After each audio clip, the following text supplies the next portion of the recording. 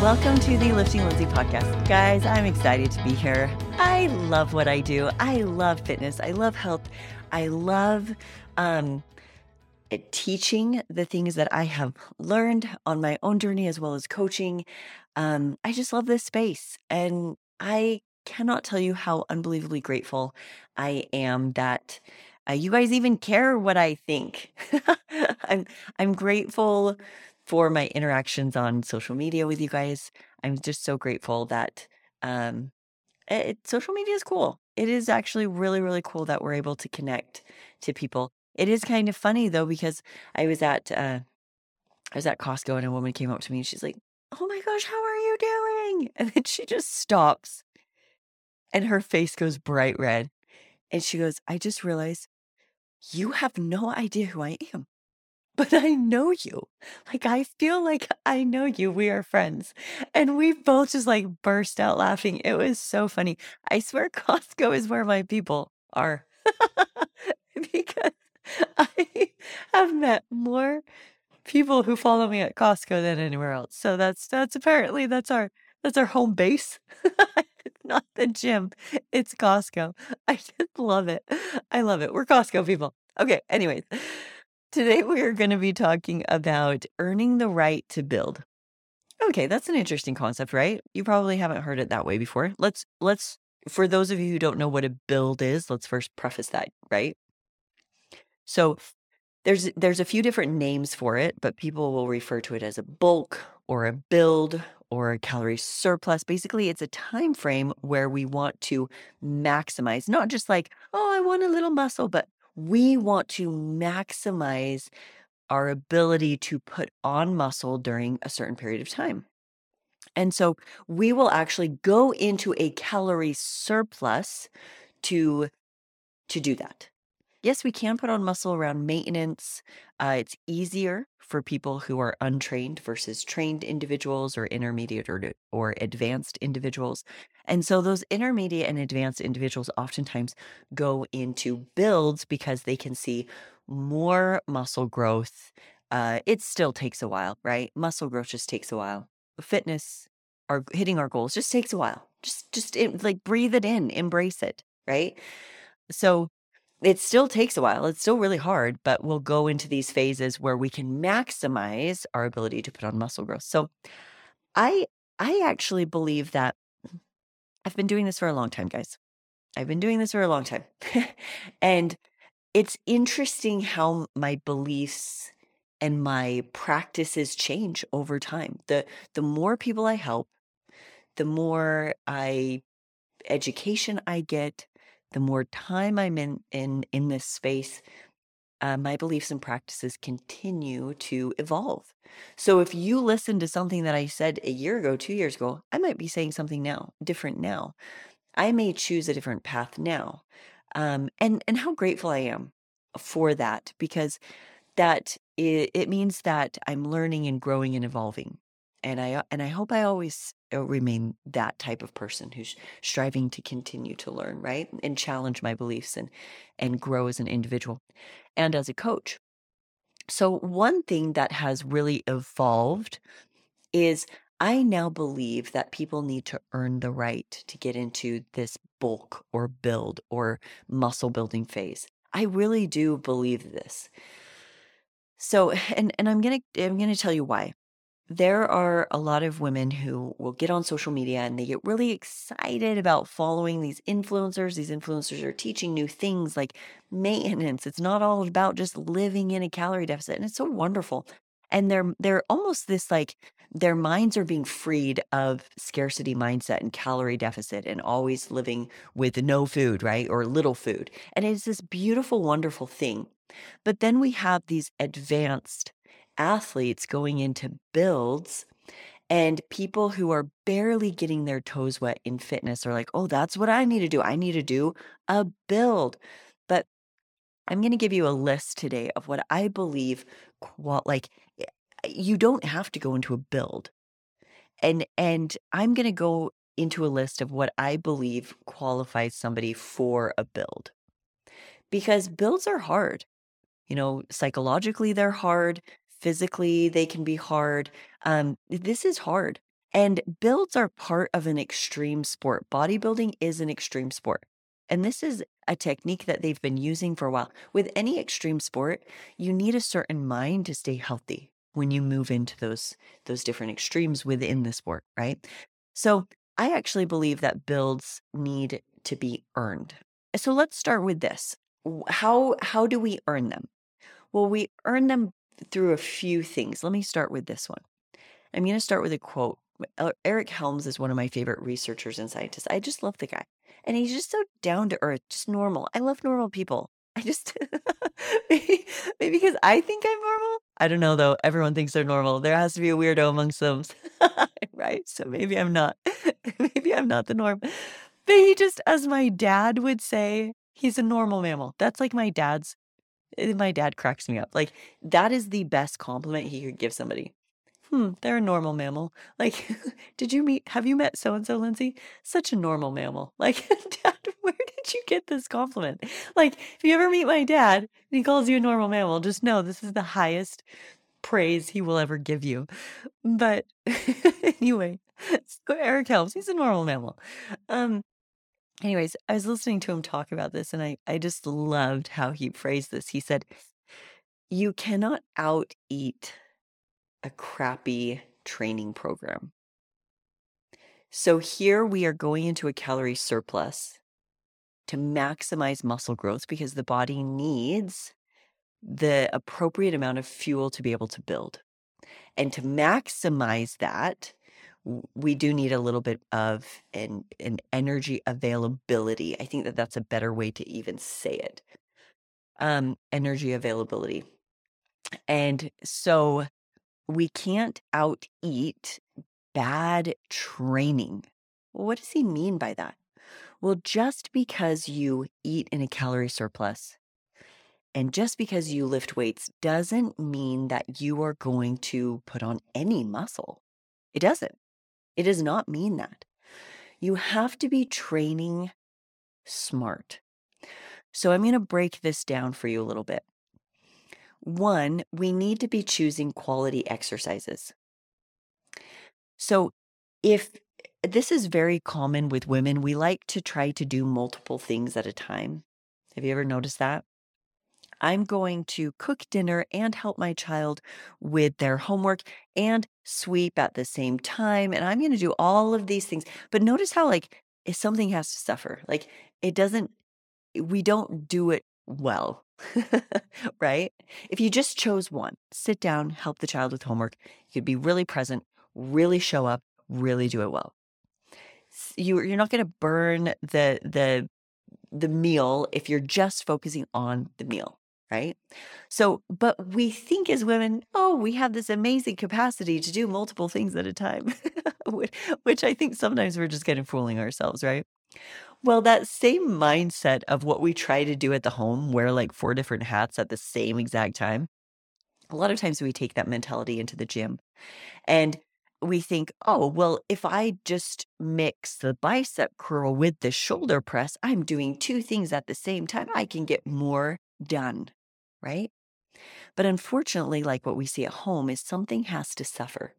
So a lot of these combo moves are just, if you are in a hypertrophy phase, in a muscle building phase, throw all of them out. If your program has combo moves, it is not a good program for hypertrophy, for maximizing muscle growth in hypertrophy.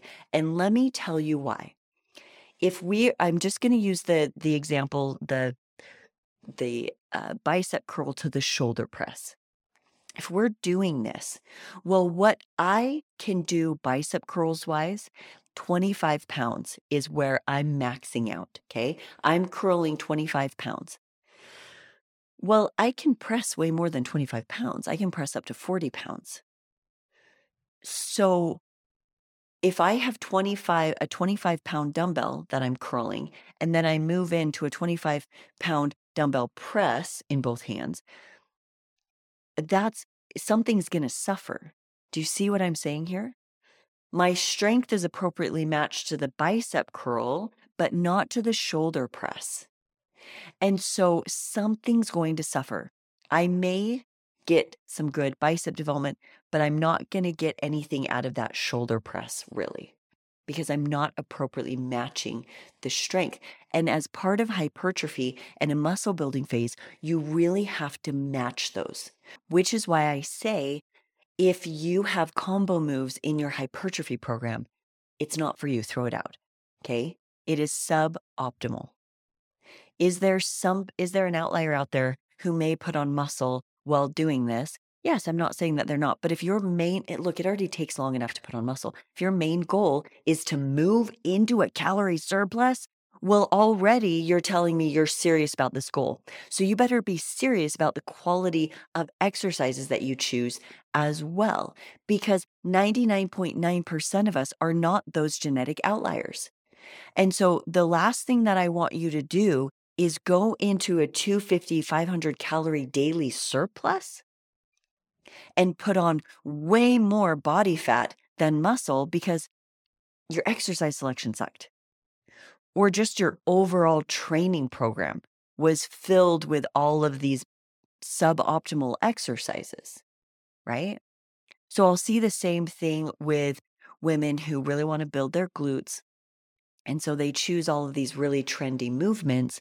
It's like, my glute day is going to be cable kickbacks and glute bridge and 45-degree hip extension. And I'm going to then band my knees and do sidewalks everywhere. And okay, so that's a really crappy day for glutes, but they were burning. I don't care if you felt the burn. A lot of these things are just, of course, you felt the burn. You are mostly working your muscles in the short and contracted position, which is where we get the most feedback. But unfortunately, it's not where we build things the most. So we build our muscles working them more in the length and mid position. So exercise selection beyond just like getting rid of crappy combo moves, also exercise selection as far as which exercises you're prioritizing and doing, those matter too. So we want to start, I've done an episode on this specifically. We want to start with our primary lifts, which if we're just talking about glute development, a lot of women are interested in that. So let's just talk about glute development. The primary lifts are going to be like, okay, the glute emphasis squat, the leg press, the walking lunges, the split squat. These where we get in that lengthened mid position and we load it there. Okay. And then so every muscle can be worked in different positions. And as you contract it and it comes together more, then that's more of the contracted short position. But in the lengthened mid is where we get the majority of the growth. It doesn't mean we don't do shortened, but those are secondary and accessory work. Those aren't primary. And I'll see women be like, this is my glute blaster day and get my amazing glutes. And this person genetically has incredible glutes. And then I'll look at this glute day that they're telling people to do. And I'm like, that is the worst. That is the crappiest like glute day because you're working everything. You're feeling a lot because you're working everything in like a short mid position, but you're really not able to load things. Everything is just about this sensation of feeling the burn. And that does not translate to hypertrophy. Okay. So we need to be cautious and careful about quality of exercises. And then also, so we need to be cautious and careful about quality exercises. So that's a huge one. Okay. You earn the right to build first by making sure that you have and perform quality exercises and you have a quality program that's based on progressive overload. So I'm sure you've heard a lot about that progressive overload. The program needs to be the same from week to week for 6 to 8 weeks. And then what you do is you focus on progressing within the program. So here's another huge red flag.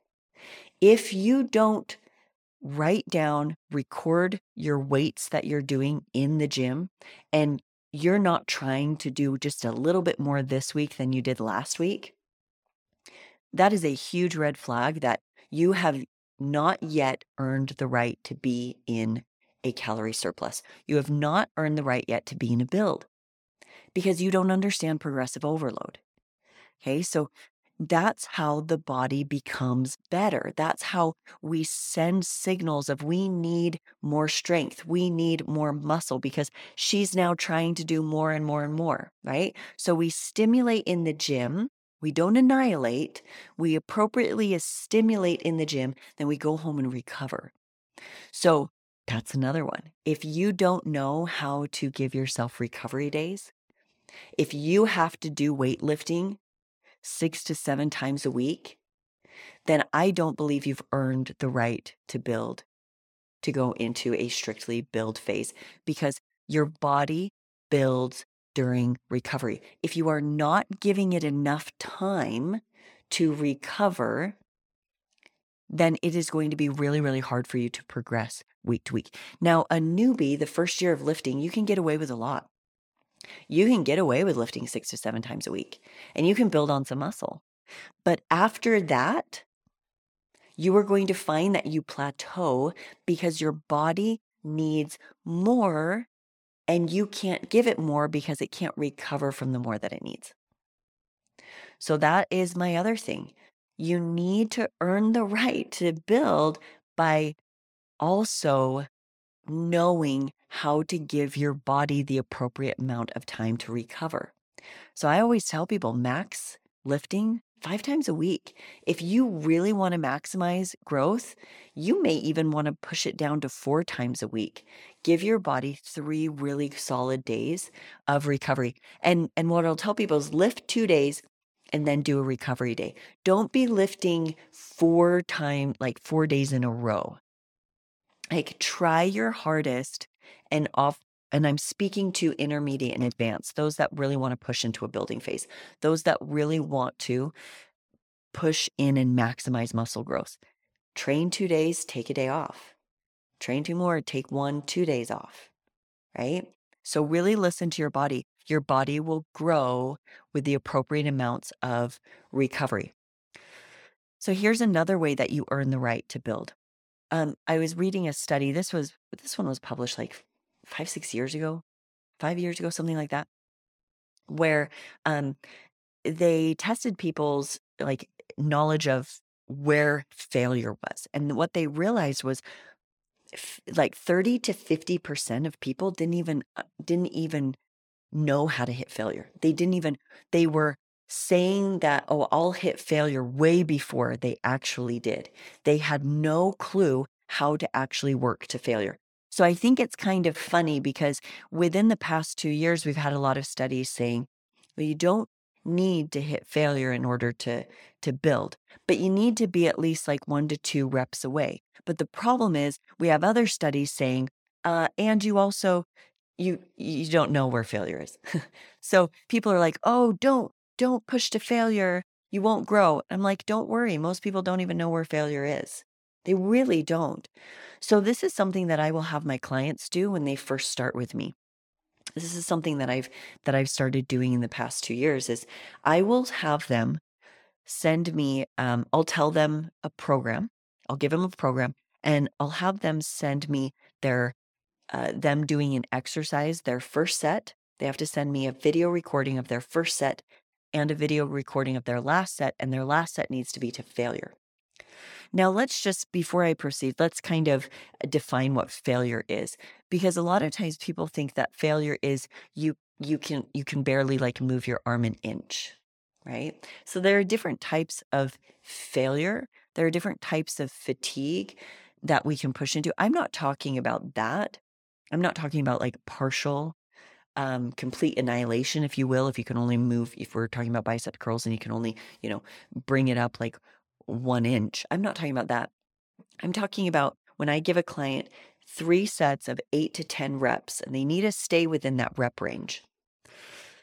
And they need to match the weight so that they don't exceed 10 reps, but they hit failure within 8 to 10 reps. Now, if they can push through with good form and a complete rep, push out another 1, 2, 3 reps, then the weight wasn't heavy enough. Then they need to go higher. And so they stay within that rep range. And what I'm talking about is a muscular failure. So you still have good form, but the contraction is really starting to slow down, and maybe you can barely finish that last rep before you're done.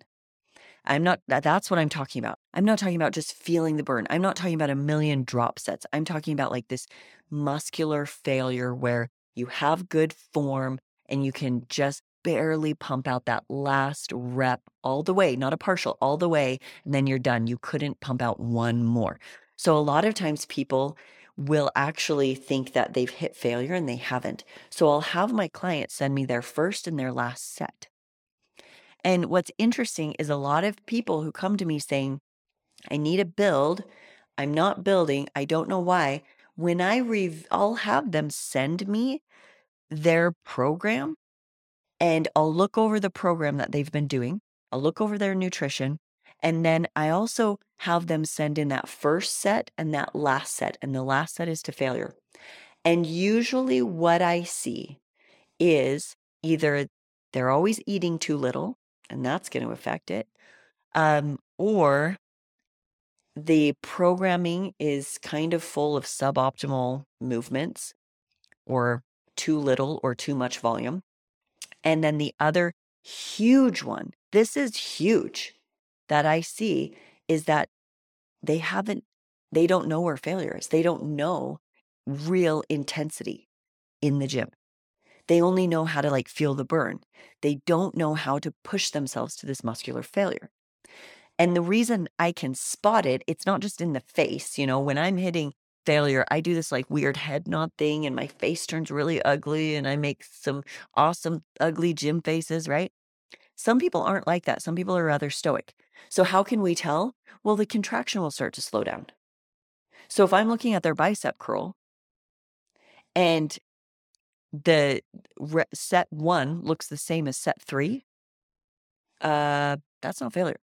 You don't know what failure is, because hitting failure, the contraction that upward part starts to really, really, really slow down. Women, I cannot tell you how often I see this, that women actually don't know how to push themselves to failure. So when I see all of these articles of like, don't go to failure, but I see this other study saying, well, people don't even know where failure is. And then I have women sending videos into me saying, this is my failure. I'm like, and I shouldn't go this far.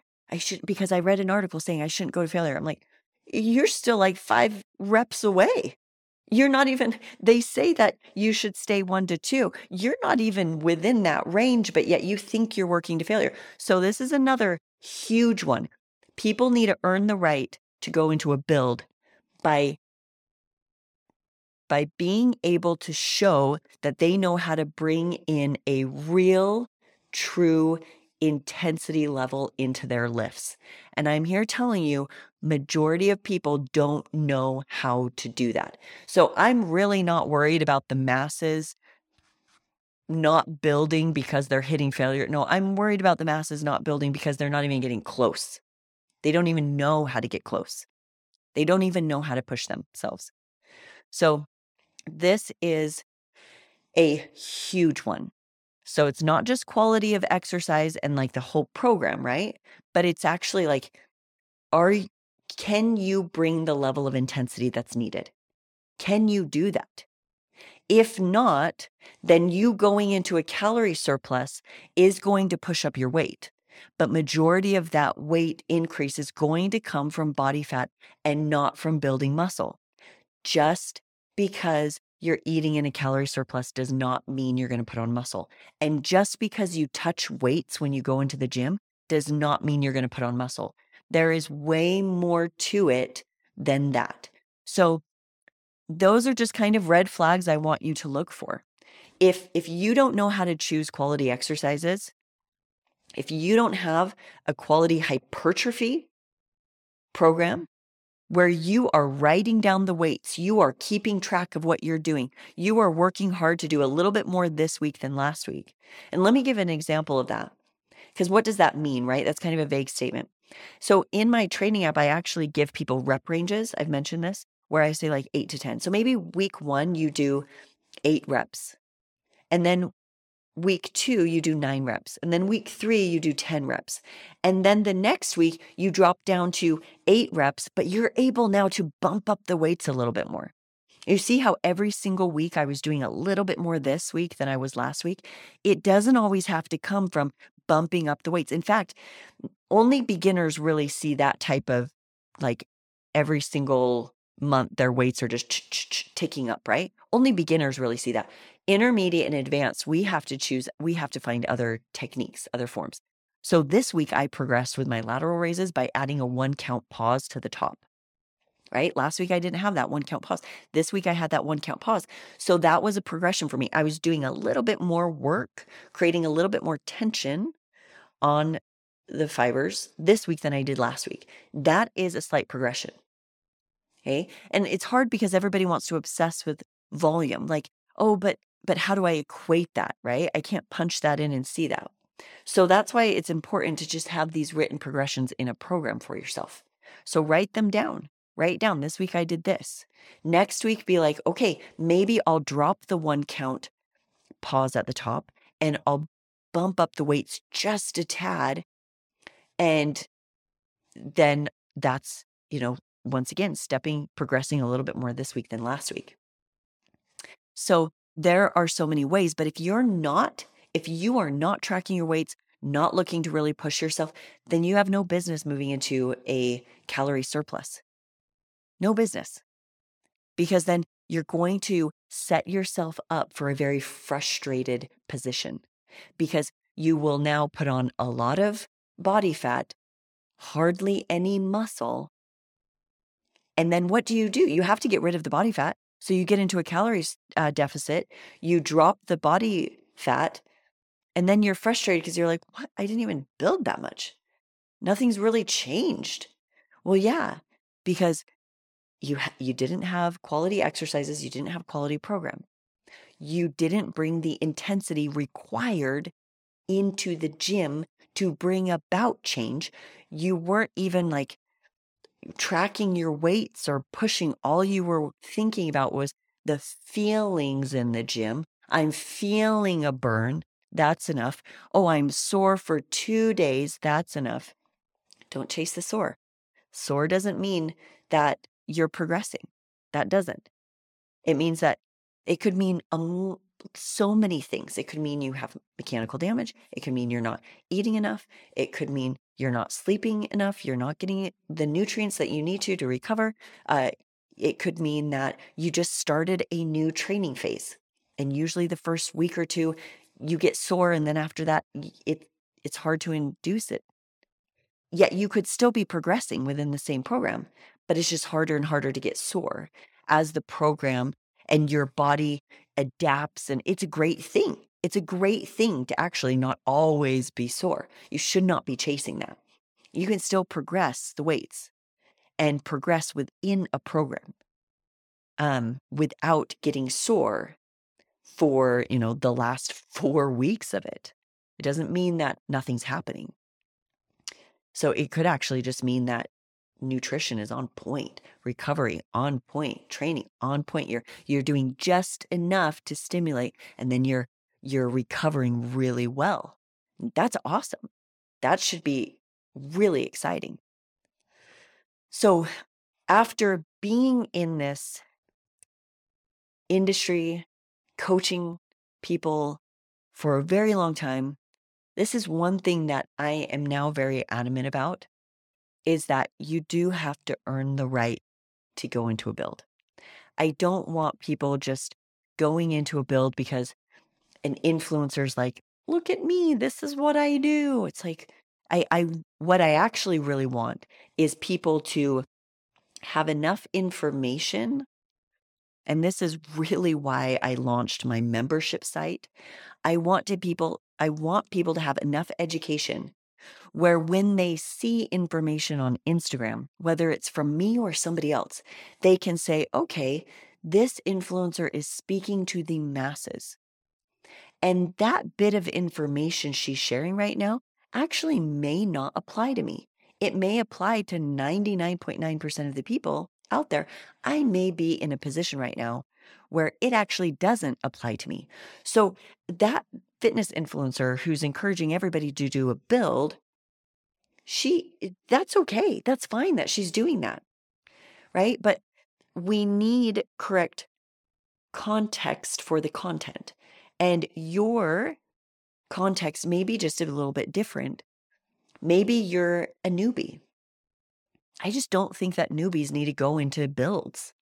There's so much muscle growth that can happen right around maintenance for them. Even intermediate lifters, if they would just get on point the things that I've listed here, they wouldn't even need to go into an aggressive surplus. They could do so much at maintenance too. I firmly believe that. I've seen it in myself. I've seen it in so many people. If the training was smart enough, the intensity was smart enough, the recovery was on point, they wouldn't even need to go into these crazy high surpluses. And one thing that's really frustrating is when people are encouraging crazy high surpluses and then they post their training and I'm like, you're just going to be putting on body fat, very minimal amounts of muscle because the exercise selection is such poor quality. So it's like Eric Helms says, you cannot out eat poor training. You really cannot. So I hope that these red flags can give you guys some insight of, do you know what? Maybe you're not at a place right now that a build is the best thing for you. Maybe if you just worked on exercise selection, progressive overload, getting enough sleep, eating around maintenance, you could see exactly the changes that you want to see without having to really push into a high surplus. Or maybe just a slight calorie deficit with all of these things on point, just like a 10-15% calorie deficit. You could be getting some good muscle because you're a newbie and be seeing, body fat come down, seeing a lot of body recomp right there, without having to push into a calorie surplus. So hopefully this has given you enough to think about so that you can step back and say, and have a more educated decision about, is building right for me? If I'm all over the place and a highly emotional eater, maybe I shouldn't be in a build. And maybe actually my decision to go into a build was an emotional one because I saw a bunch of people just eating whatever. And I thought, that looks great. I want to eat whatever. But maybe that's not the right thing for you because eating whatever with really poor training and putting on a bunch of body fat, and now you're in a worse position than you were before, right? So I really hope that this has given you something to really think through so that you can make a really, truly educated decision on what fitness phase is the best for me. Maybe maintenance really is. Maybe maintenance right here, where I'm at with nutrition, and just get all these other ducks in a row. And I will see exactly what I want to without pushing into some type of aggressive unknowns of a build phase. So I really, really hope that this episode gets you thinking in a new way where you can make a better decision for yourself. Thank you for joining me today on the Lifting Lindsay podcast. If you have any questions, you can always follow me at liftinglindsay.com. Shoot me a message there. I'm always willing to help where I can. If you have questions about my programming or my coaching, go to liftinglindsay.com.